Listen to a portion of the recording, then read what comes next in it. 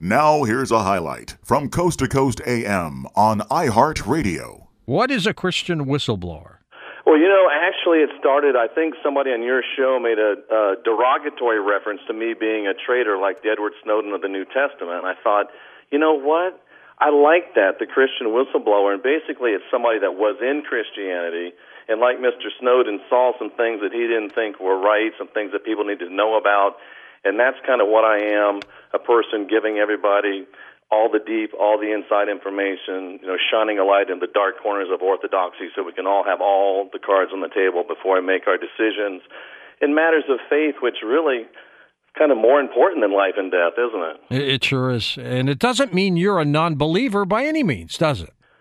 George, back when I was a Christian pastor for 20 years, a Bible college graduate, and where I am today, I would say I'm much more spiritual, and I'm living much more in line with the words and teachings of the man that people would call Jesus Christ. That's a great point. How did someone involved in this kind of work end up investigating UFOs, extraterrestrials, and entities like that?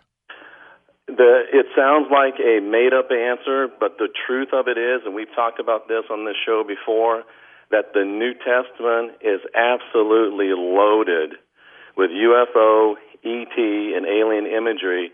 And even more shockingly, almost 100% of it in the New Testament is tied to the great events in the life of the man we call Jesus. Explain a little bit more, because I think this is as fascinating as it can get. Why?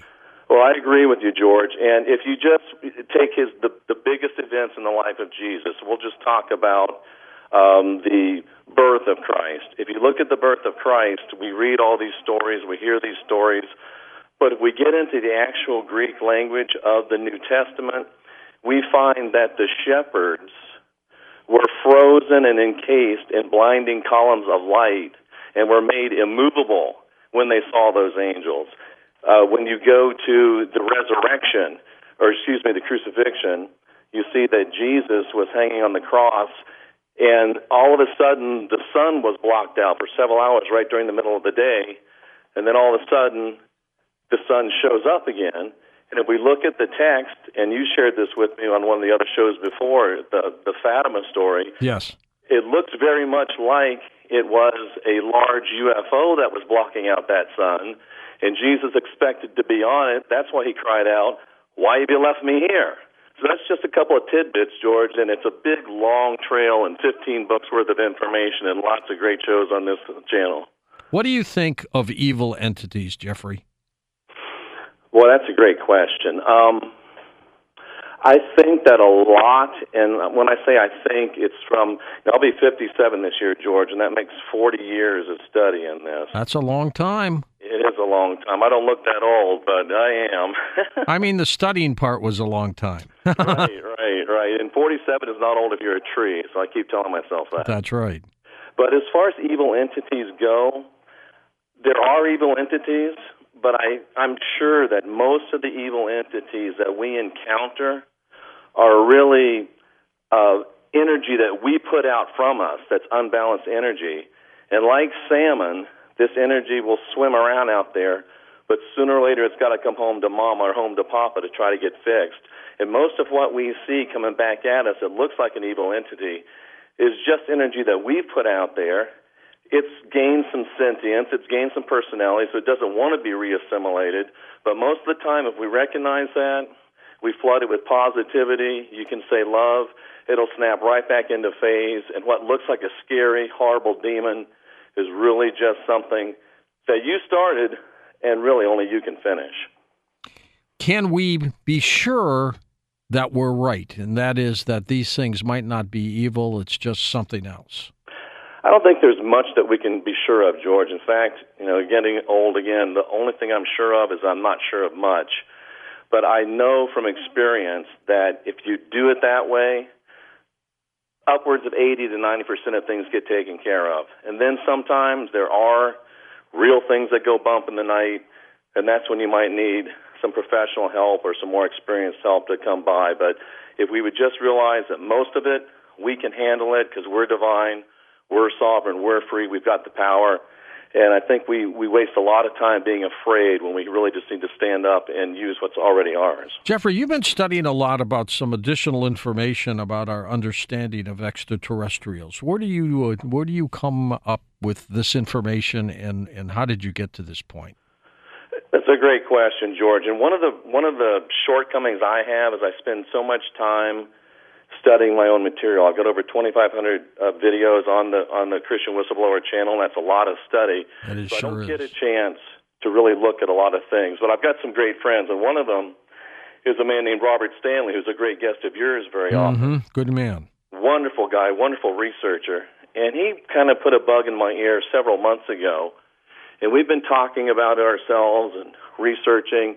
And there's a growing belief, George, within the whole genre here, considering the possibility that there's a universal law governing the whole universe that states that if a race is malevolent towards others, if a race wants to do harm to others, there's a growing belief, George, that it's actually being restricted to its home planet. So malevolent ETs must stay home, and they can't go out and bother other people. Interesting. Now, yet we hear so many cases of abductions and strange things happening.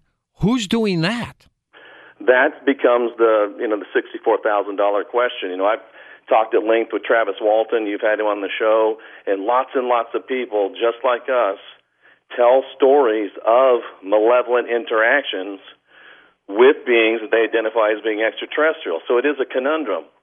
But last week, we got some new information about those Tic Tac UFOs that the Nimitz aircraft carrier that the Navy pilots were chasing. Right, and there's a retired intelligence officer that broke some new information, George, that after the Navy pilots were chasing these things, there was at least one, maybe multiple, but at least one Los Angeles-class nuclear U.S. Navy submarine that also cited craft that were identical in description to the ones the Nimitz were chasing, except, George, they cited them underwater, under the ocean, going in excess of 500 miles an hour. Wow. Submersibles. Underwater, submerged, or unidentified submerged objects, or however that goes. But then the question came to my mind, 70% of this planet is covered by water, and only 5% of that water has ever been explored, George. That's right. So if we employ Occam's razor, and we're seeing malevolent acts by beings that we're identifying as ET, well, what if they're extraterrestrials? Maybe they come from the oceans that we haven't discovered. I've heard shows on this very channel where people are seeing UFOs coming out of Mount Shasta, out of the Grand Canyon, out of caverns. We've explored very little of our underground.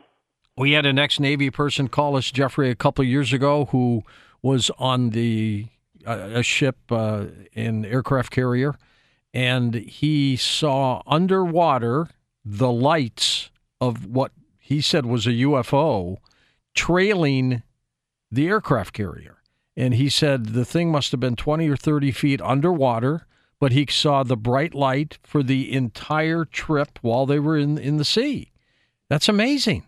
It is amazing. And then we haven't even really considered the fact that since we're talking about the Navy, Admiral Byrd, his reports of seeing an expanse of land beyond Antarctica that we've never explored. And then since this is Coast to Coast AM, if we had beings that were traveling from our future back to us to harvest organs or to harvest genetic material because they're having a problem in the future, they could be doing that, which is a malevolent act, but they wouldn't be in violation of that law, George, because they're from here. That's a good point. Why do you think the Navy is not disclosing? I spent 9 years in the Navy. If I was back in the public information desk, I'd be trying to leak this all over the place. But why are they holding back on this information? Well, first of all, thank you for your service. I really do appreciate that. Thank you. You too. And second of all, I would think that, I'm an American. I'm a patriot. I served in the Air Force. And I'd like to think that they're trying to protect us. They're trying to manage it. I'd like to think that they're afraid that there'd be a panic, that things would get out of control. I don't want to think that they're trying to keep things under control. I think they're trying to manage fear, and until I get a better answer, I'm going to be content to stay with that one. I think we're ready to be told things, don't you? I absolutely do. I think they underestimate us, but when you're in power, George, and if you if you see yourself as somebody that's sort of running an asylum, it's kind of a tough way to give the inmates too much information. Well, absolutely. And I think one of the ways they could present it to us would be to say, look, we have withheld this information from you for, hundreds of years because we were afraid you could not handle it. That's the only reason, folks. We didn't do it to deceive you or anything else. We just felt that, and we might be wrong, but we felt that you could not handle this and that you would panic and we'd have all kinds of problems. Right, and right. That, at least people would accept that as a possible excuse.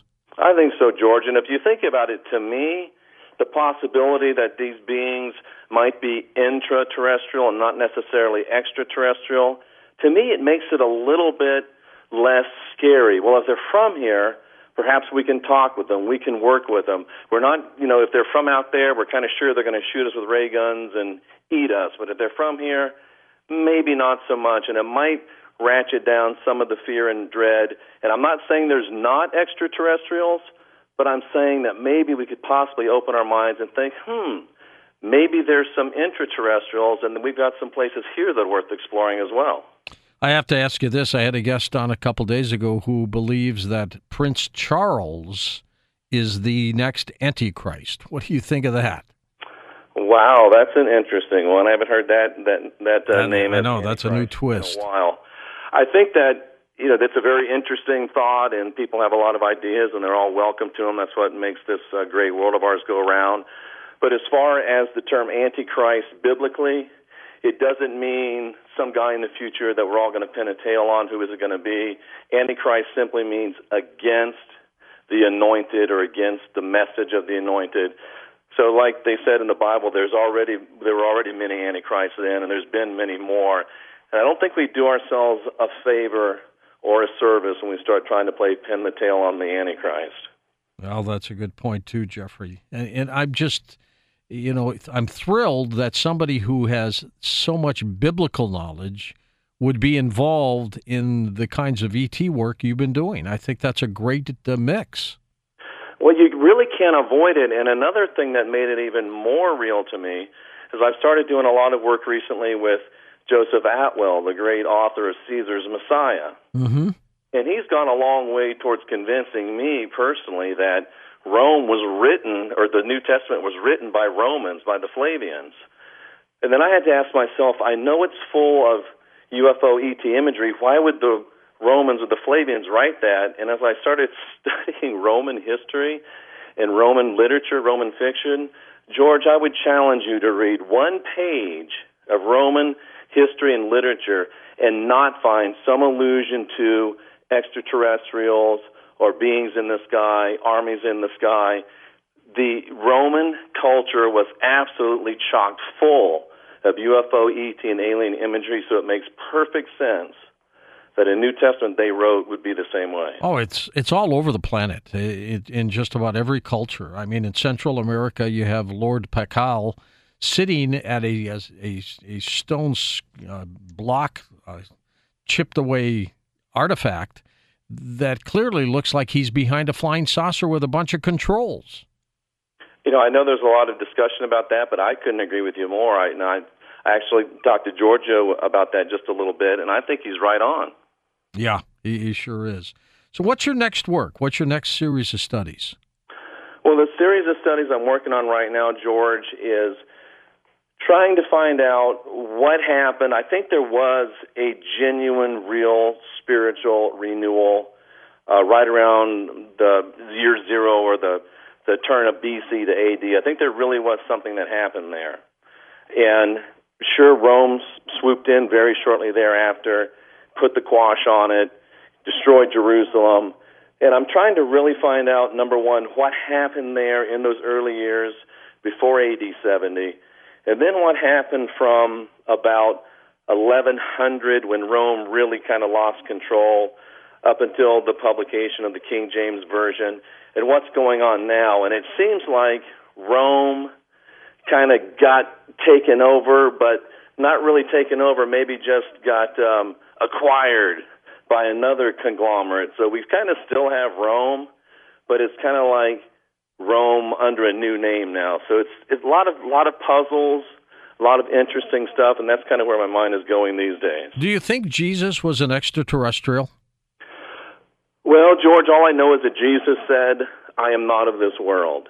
And if you believe the Bible account, the Bible says that the gods, it says Elohim in Genesis. I don't want to get anybody's dander up. But it says they came here and created the heavens and created the earth.